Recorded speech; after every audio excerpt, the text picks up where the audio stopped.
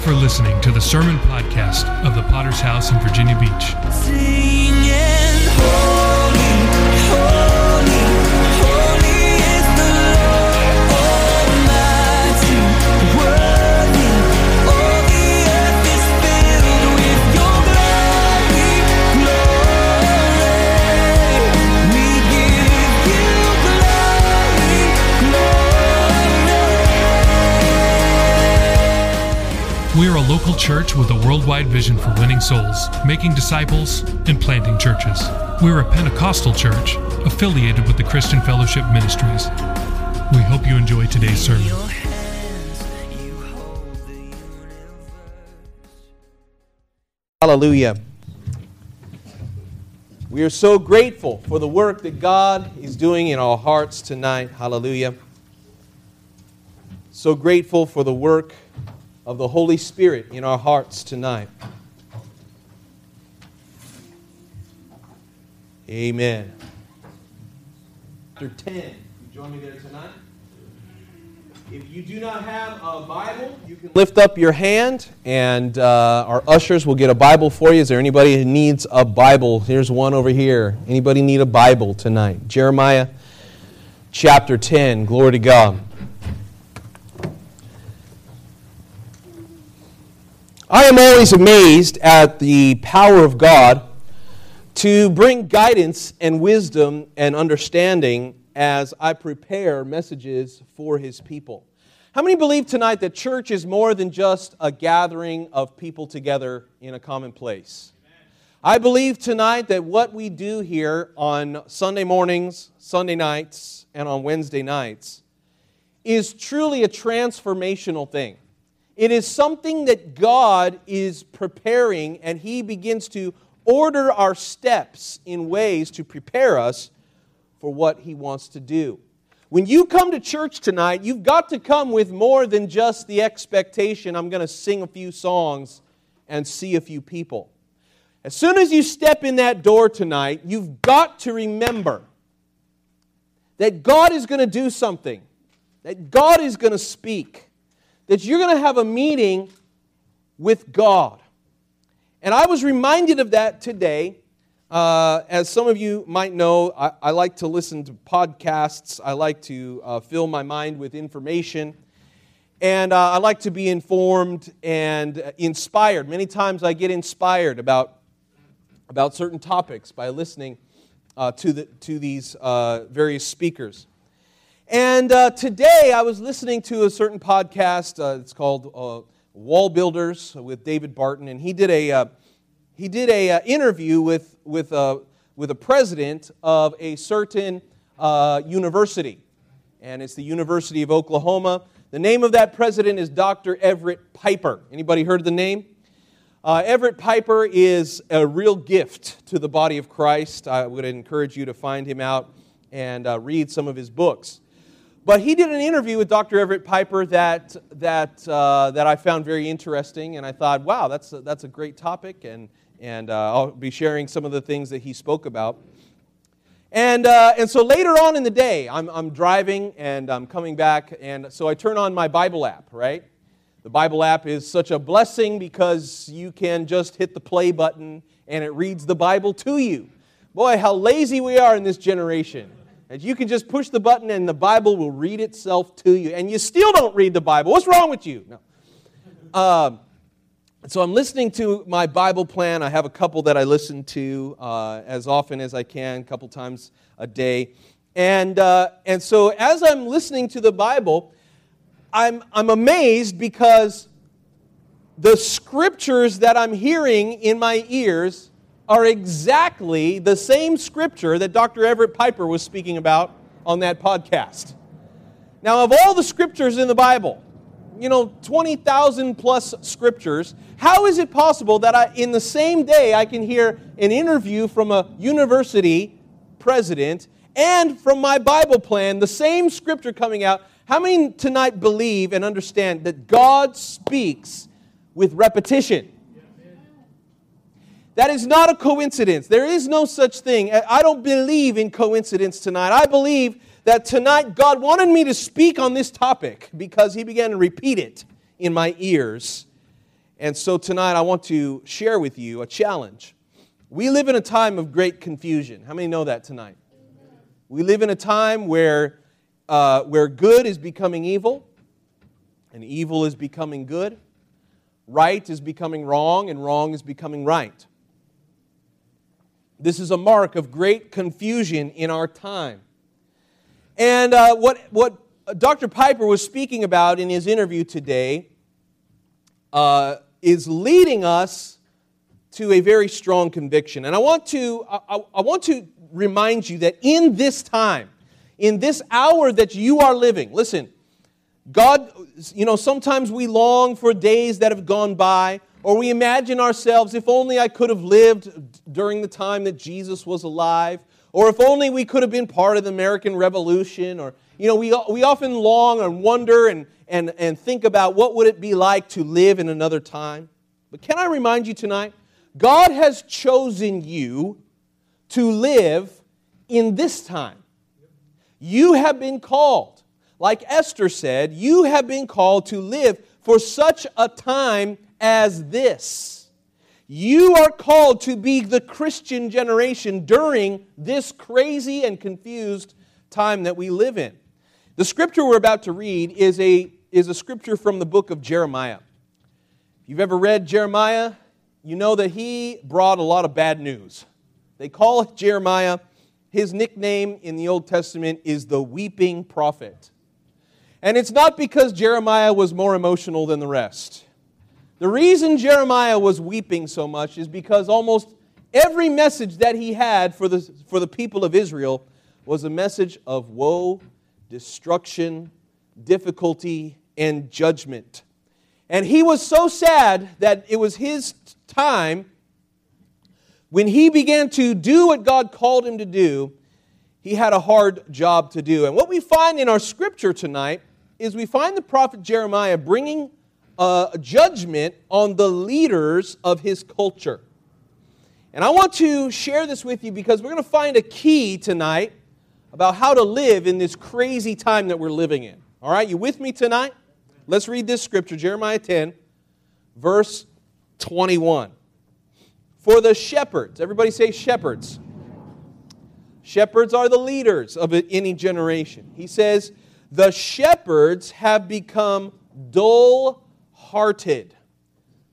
Now, if you are reading maybe another translation, there's a better word for dull-hearted. I'm going to replace that word with a different translation, and I'm going to replace it with the word stupid. Okay, because that will get your attention. Okay, so let's start this again. For the shepherds have become stupid and have not sought the Lord. Therefore they shall not prosper. And all their flocks shall be scattered. This is a fitting description of the generation that we're living in tonight. And I want to bring this truth out to you. This is a message I've titled, Stupid Shepherds and Scattered Sheep. Let's take a moment to pray. Father, we come by the blood of Jesus. We thank you for your power and your grace tonight. I'm praying, Lord, for your wisdom and your strength to preach this message with conviction. I pray tonight for your people that are hearing these words. God, that you would strengthen us to live in this hour, in this crazy time that we are living in. I'm praying, God, that you would make us bold as lions, that we can stand as light in the darkness, that we can be the people you've called us to be tonight. We need you desperately in this place. In Jesus' mighty name. God's people would say, Amen. Let's begin by looking tonight at dull-hearted or stupid shepherds. Okay, I'm going to need your attention tonight. I don't need any talking back there in the back row, please. I appreciate that. Let's look at these shepherds that Jeremiah began to speak about. In order to show you tonight why the shepherds are stupid in our generation, first we need to understand what good leadership looks like. And I want to share with you biblical understanding of what shepherds ought to be. In other words, leaders. We're talking about leaders tonight. And when we talk about leadership, the Bible gives us this fantastic image of what leaders are supposed to be, and that is the image of shepherds. A shepherd, of course, is the one who takes care of the sheep. Now, in modern day America, you don't see shepherds anymore. Shepherds have been replaced by fences, have been replaced by RFID tags, have been replaced by geolocation and GPS and satellite technology. And so, we have outmoded the shepherd. But, when we lived in Bulgaria, we got to see some real shepherds. Some of you who've been to third world countries, you've seen shepherds. Shepherds are people who literally watch after a group of sheep or a flock of sheep. And this is the image that God used to describe what good leaders should actually be doing. John chapter 10, Jesus spoke about this shepherd leadership. Listen carefully when he says, the thief's purpose is to steal, kill, and destroy. That's the devil. But Jesus said, my purpose is to give them a rich and satisfying life. I am the good shepherd. The good shepherd sacrifices his life for the sheep.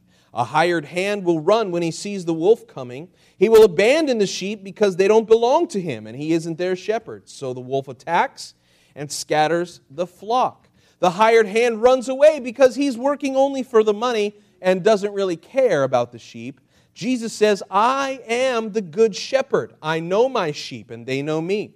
Just as my Father knows me, and I know the Father. And so I sacrifice my life for the sheep. This is what good leadership looks like tonight. Have you ever worked on a job where the boss was a jerk? Where they don't hold people accountable, where things are not fair, where people are treated terribly? Listen, on your job, you already understand what a good leader looks like, right? Someone who listens to the people that they're in charge of, someone who treats people right. And so what you long for, whether you know this or not, when you work a job, you're hoping to find a leader who's like a shepherd. Maybe when you are going to school, what you would love to have is a teacher who's in charge of the classroom who is like a shepherd, who leads. Like if you're in your family, you want your father or your mother to treat you like a shepherd, a good shepherd, would treat their sheep. This is what good leadership looks like. And Jesus gave us a couple of clues about what good shepherds do. And I want you to hang with me as I build this foundation tonight.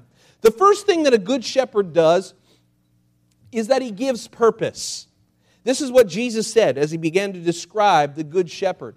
He said, my purpose is to give them, the sheep, a rich and satisfying life. In other words, Jesus says, the good shepherd is not just living for himself. The good shepherd is looking out for the safety and the well-being of his sheep. I have come to give them a good life. That's what Jesus came to do. Can you say amen? Amen. The good shepherd is one who takes care of his sheep. He's thinking about his sheep. He's not just thinking about the moment. He's not just thinking about his own safety. He's thinking about the sheep. A good leader thinks about those who are under his authority. Okay, so that's number one about a good leader. The second thing that a good leader does is that they give value to those who are under their leadership.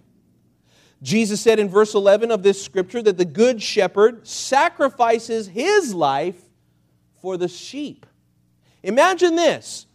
If they have done some the market analysis of a typical farm in America, and if you wanted to go out and buy a horse today, you know how much you would pay for a horse?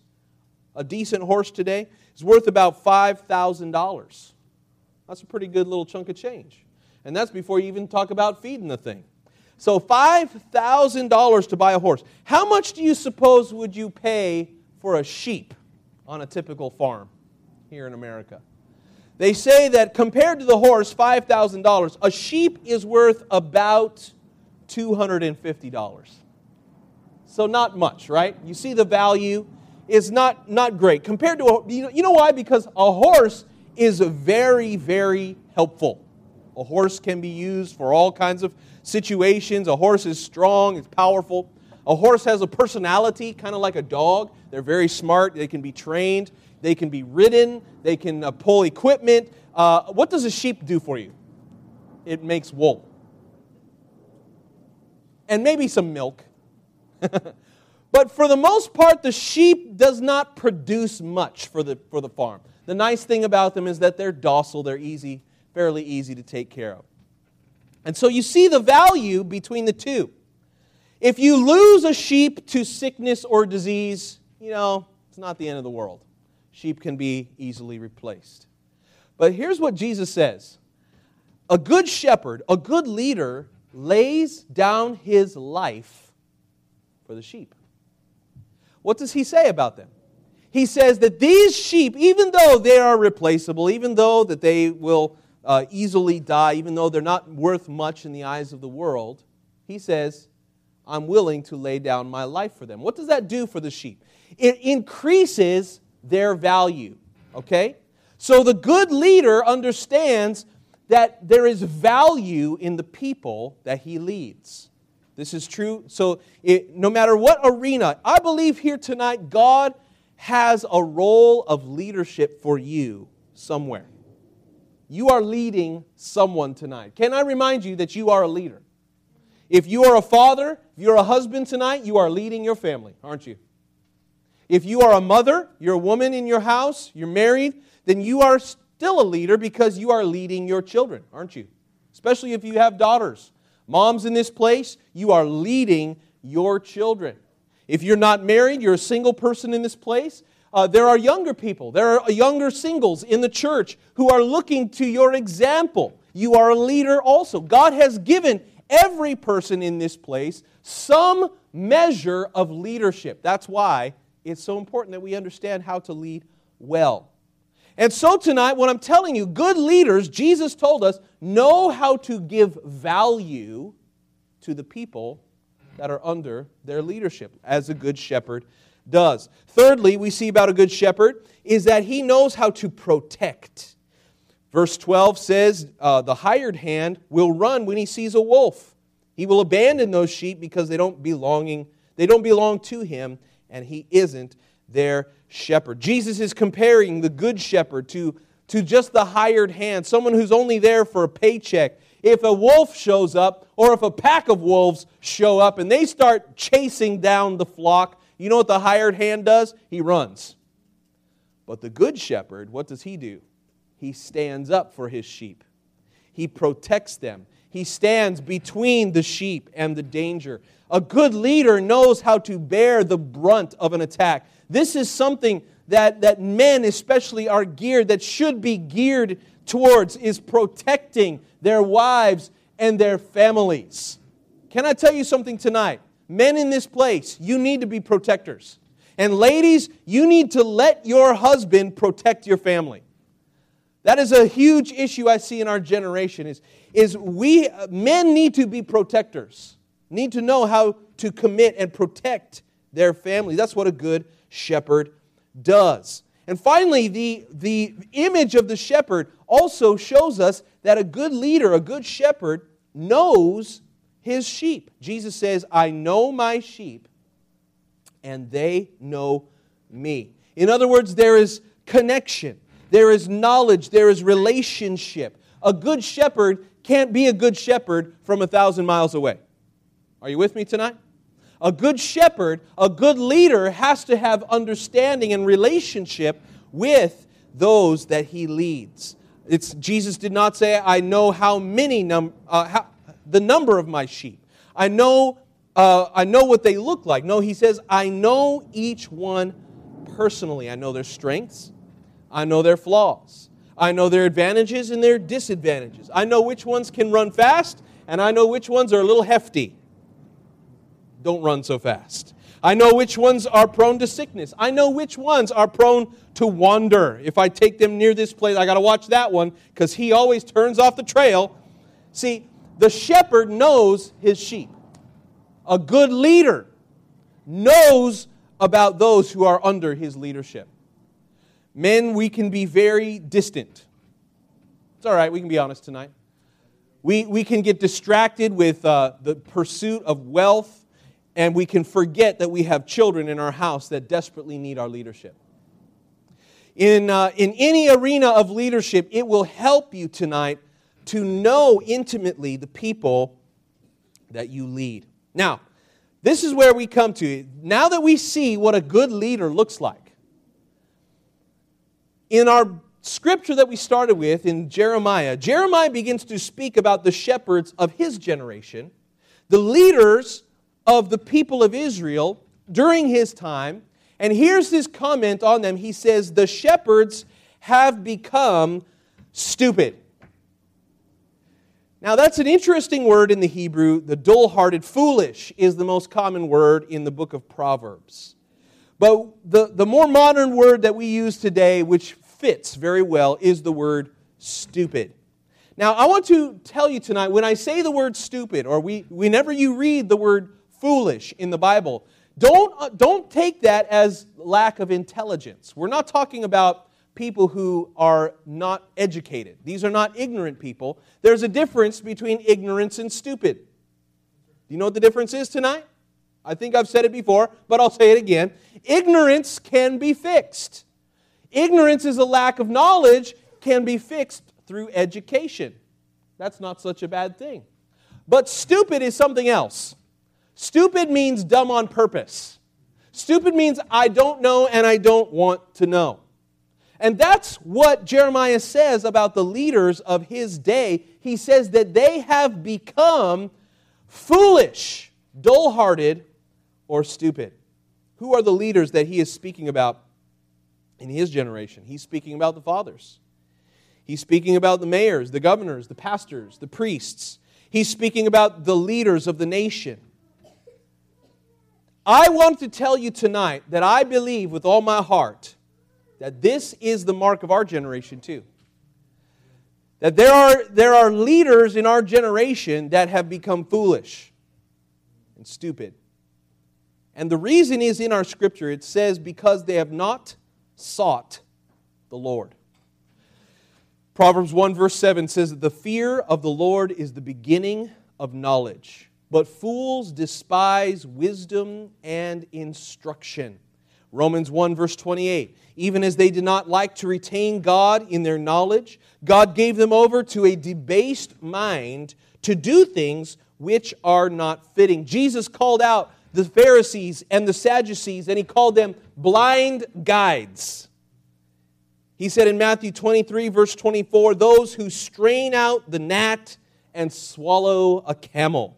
What a wonderful image that Jesus, He is speaking to these the blind guides, the stupid leaders of His generation. He says, you're so worried about the little teeny tiny things, and at the same time you're allowing wickedness to happen all around you. This is the definition of so many leaders in our generation today.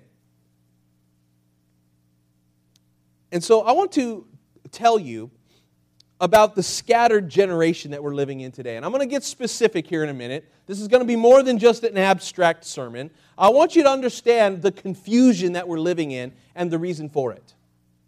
Because there is so much confusion, it has led to a whole generation. Basically everybody, not everybody, but many people under the age of 30 are very confused in our generation. Very confused. And I would describe them as scattered sheep, just as Jeremiah did.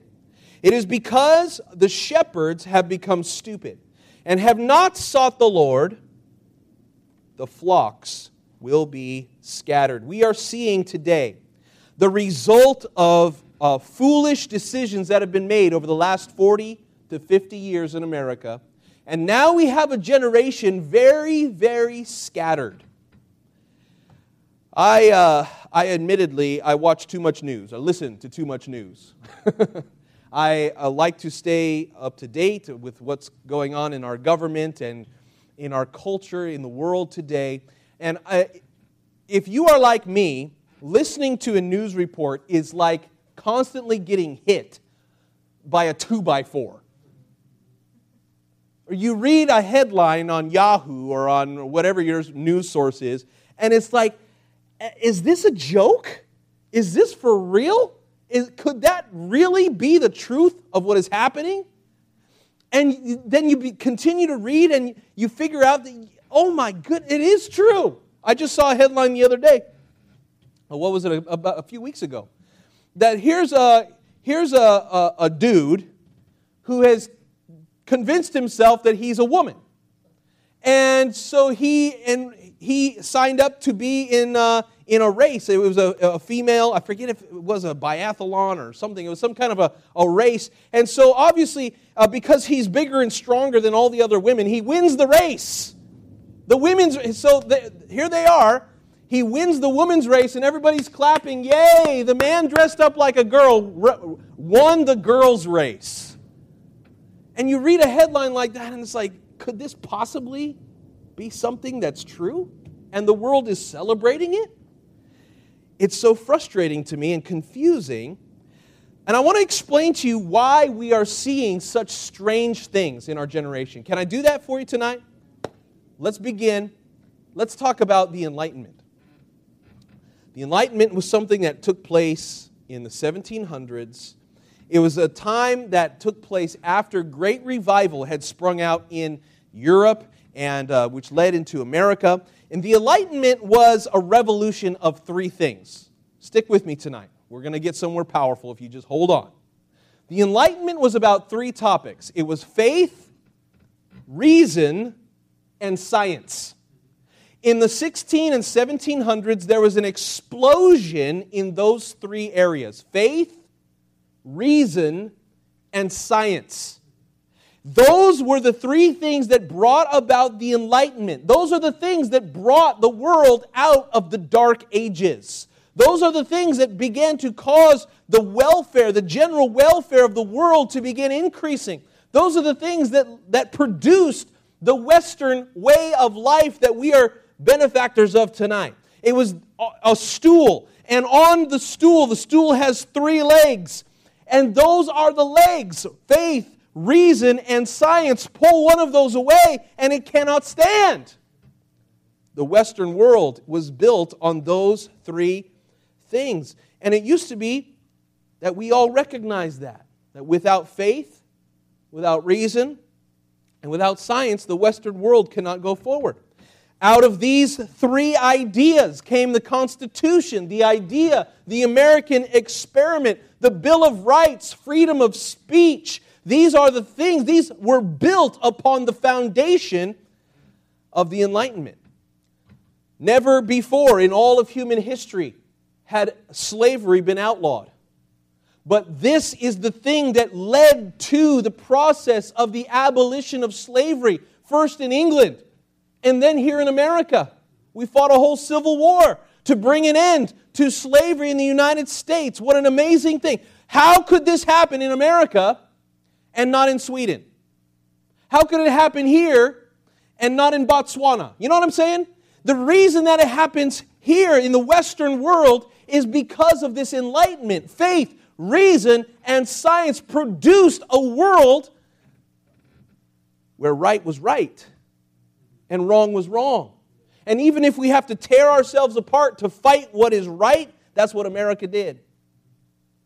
The most deadly war in American history, still to this day, was the Civil War. And I want you to think about for a moment the glorious results of this Enlightenment. It brought the world to a place of hope, prosperity, and peace. It was the Enlightenment, those factors that brought the world into modernity. The modern world was defined by those three things. Now, since the 1960s, I'm giving you a little history lesson here, there was another force at work, and it was something called postmodernism. The modern world was built on faith, reason, and science. Now, maybe you've heard about postmodernism. What is postmodernism? Maybe you've heard about it in your art class. It was the time that looked back at the Enlightenment, at the Renaissance, and it said, oh, that stuff is just, we don't like that stuff anymore, so we're going to take a paint can and toss it up against the canvas, and we're going to say, whoa, it's beautiful. That's called postmodern art. It's not the works of Da Vinci and Michelangelo, the Sistine Chapel. That was really beautiful stuff. But now we're going to take Coke cans and we're going to take beer bottles and we're going to put green slime over them and we're going to say, whoa, that's amazing. We're going to drop a rock and let it break and then take a picture and say, oh, let's pay $50,000 for that and hang it up on the wall. That is the idea of postmodernism. It is the idea of separating from the beauty of the past and redefining it. Another way we could say that is the rejection of everything that the Enlightenment produced. It's a rejection of faith, rejection of reason, and a rejection of science. And that's what we're seeing today. For the last 40 to 50 years, postmodernism has been tearing the culture apart by rejecting everything the Enlightenment brought to the world. Have you heard in the last week, there's all these fires that are breaking out in California. And it's terrible. It's a tragedy. And so from the left, from some commentators on the left and CNN, there was one guy especially who began to mock the idea of thoughts and prayers. Have you heard this movement lately? And they'll come out and they'll say thoughts and prayers. Because that's typically what we would say if you could put a microphone in your face. Our thoughts and our prayers are with those in California, right? And their families. And so this guy gets in front of a camera on CNN and he begins to mock that. And he says, thoughts and prayers, give me a break. If all you're going to do is think and pray and not do anything about it, then I don't want to hear about your thoughts and prayers. He begins to mock people who believe in prayer. It means nothing. And this is the idea that it is a rejection of faith. It's saying that your thoughts and your prayers are meaningless. I was just the other day, sometimes part of my job is sometimes I have to go onto a military base to fix some of their computer equipment. And the other day I was there, it's at the daycare facility. They have these child development centers on the military bases. And so the equipment that I'm working on, it's a little kiosk and that I repair. And so I'm working on this kiosk, and it happens to be in their training room. Okay, so get the picture here. They're having a meeting. There's somebody up at the front. I'm at the back of the room, and the person's up at the front. They've got tables on both sides. And so they've got these caretakers. They're training them for how they're going to handle the upcoming holiday season. And so the person's up there giving them their little presentation, and they begin talking about holiday seasons. They say, this is how we're going to handle it. Okay, we're going to have celebrations for Christmas, for Kwanzaa, for Hanukkah, and he says all of the holiday season. So somebody over here, I'm just over there working. I'm trying not to speak up, And so this person over here says, are we going to put up Christmas trees? And the leader says, oh, no. We're going to put up holiday trees.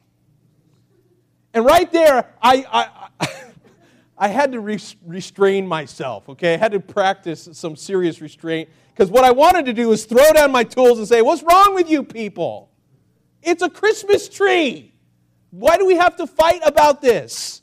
Holiday tree. What holiday are we talking about anyway? It's a rejection of anything that has to do with Christ in the name of inclusivity, right? But really at the core, this is a rejection of faith.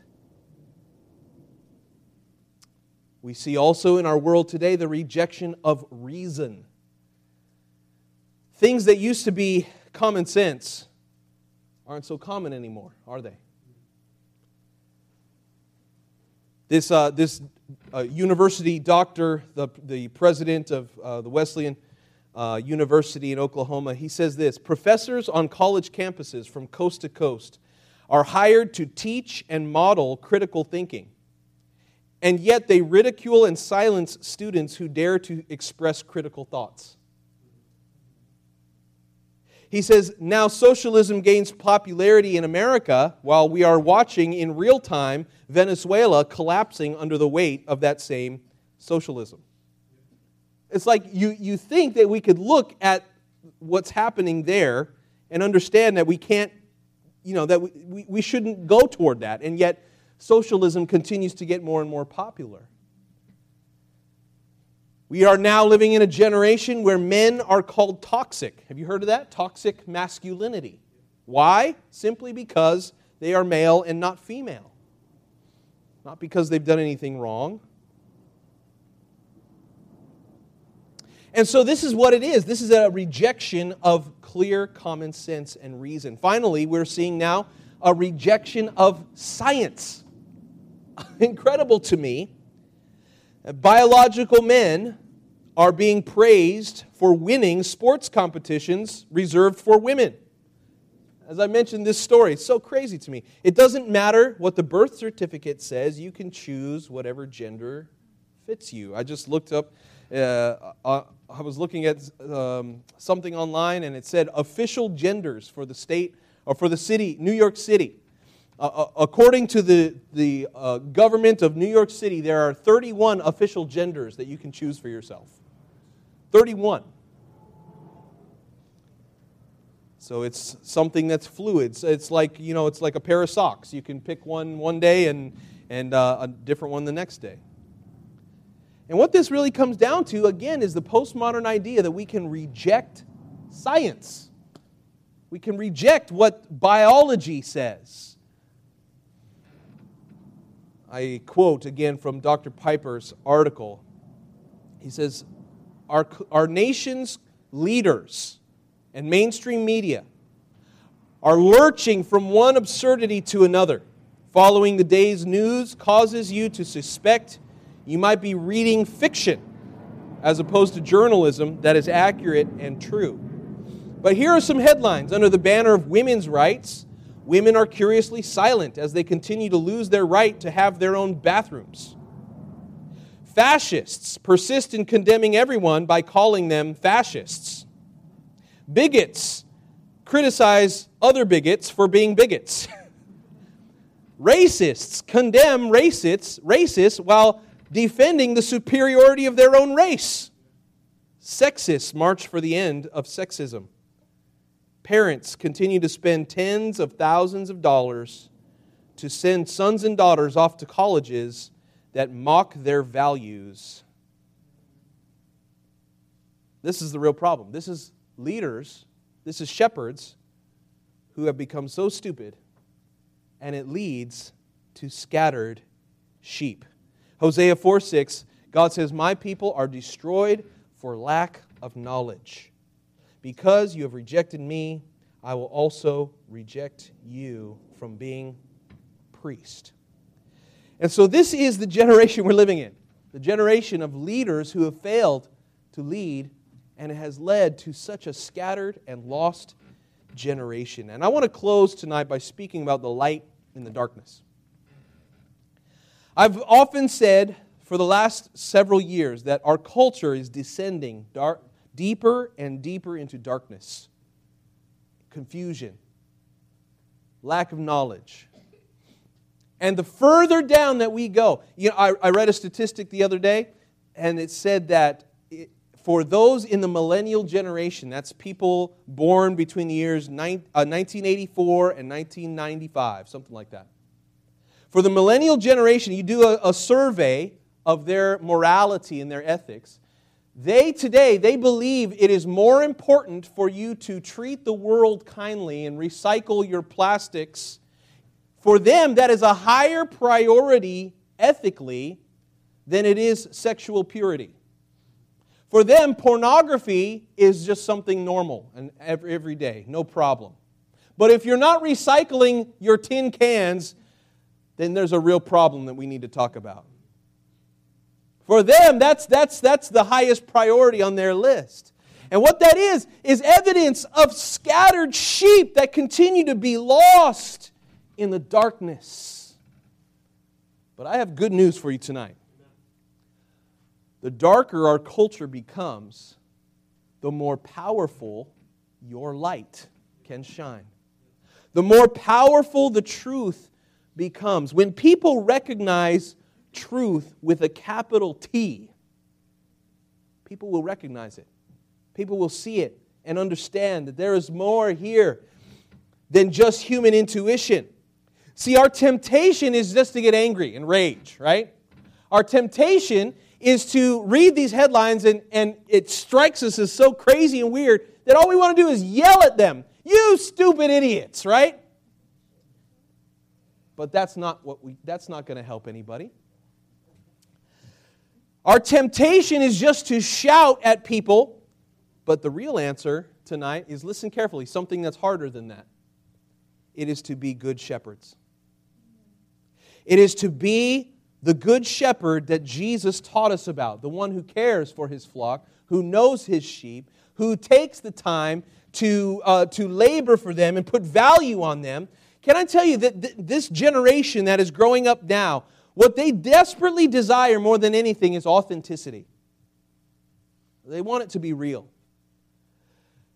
Many millennials, the millennial generation, have a hypocrisy meter. They can point it at people and tell when you're putting on a game or a face.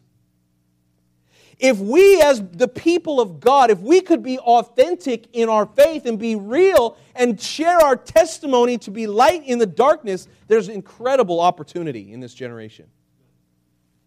Our temptation is just to shout, to be angry.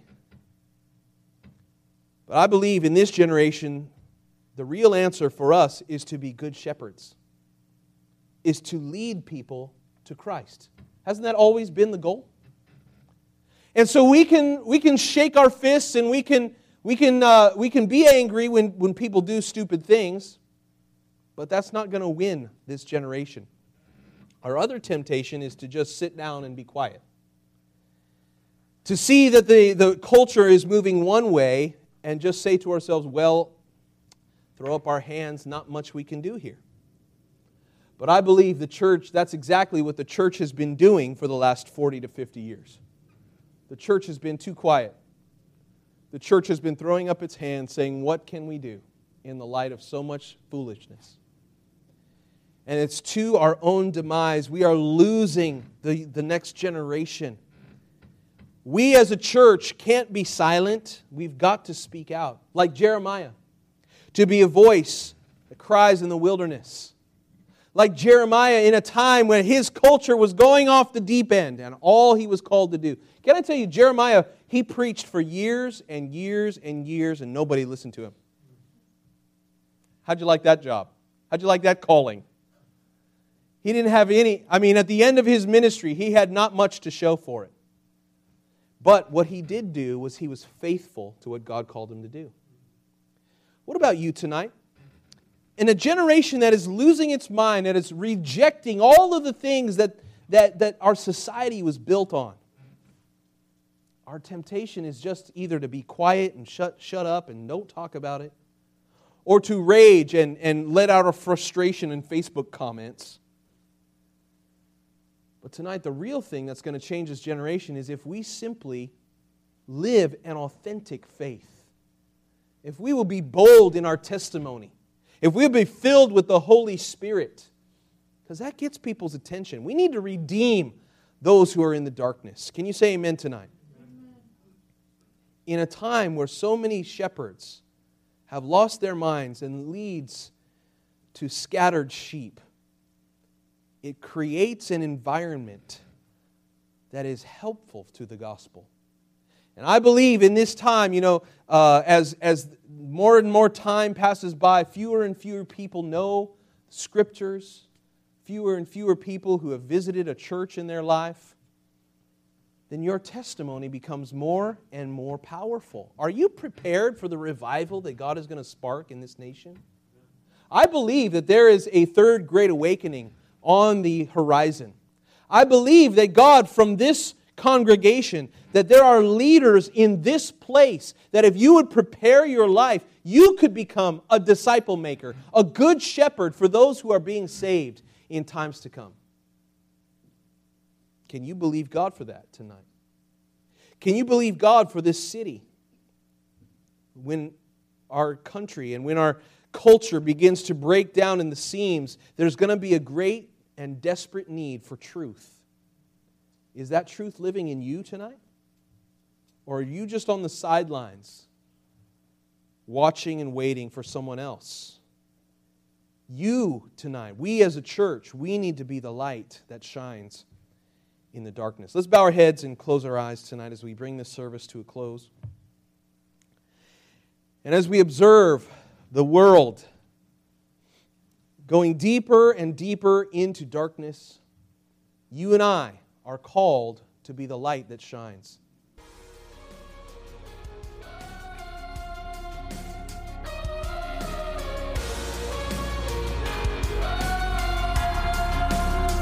We thank you again for listening. Do you want to receive updates from our church in your inbox? Make sure to sign up at our website, vbph.org. If this message has been a blessing to you, would you consider supporting our ministry with a generous donation? Please visit our website at vbph.org and scroll down to find the Give button at the bottom of the page. We would be so grateful for your support.